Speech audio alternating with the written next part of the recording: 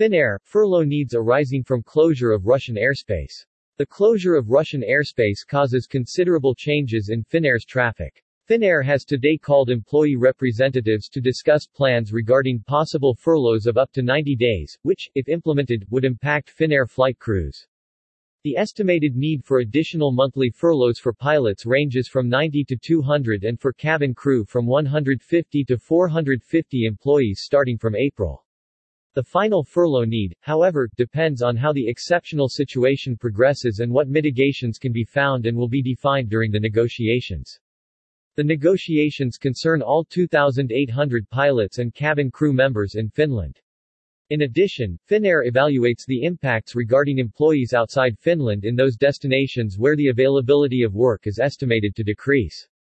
Russia issued a notice to airmen on Monday 28 February regarding the closure of Russian airspace from Finnish aircraft until 28 May 2022.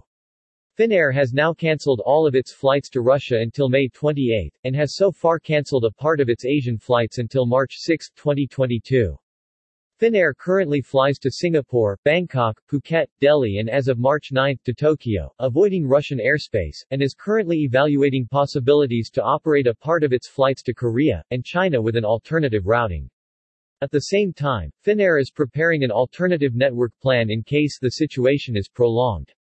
With Russian airspace closed, there will be fewer flights by Finnair, and unfortunately less work available for our employees, says Jaakko Schildt, Chief Operations Officer, Finnair. A large share of our staff has been on long furloughs during the pandemic, so the need for further furloughs feels especially harsh, and we are sorry for this. Passenger and cargo traffic between Asia and Europe plays an important role in Finnair's network. Before the pandemic, over half of Finnair's revenue came from this traffic. During the pandemic, many Asian countries have restricted travel, but Finnair has operated many of its Asian routes supported by the strong cargo demand. Routing the flights avoiding Russian airspace adds at its worst several hours to the flight time, and the increased jet fuel price combined with the longer routing weighs heavily on the flight's possibility to break even.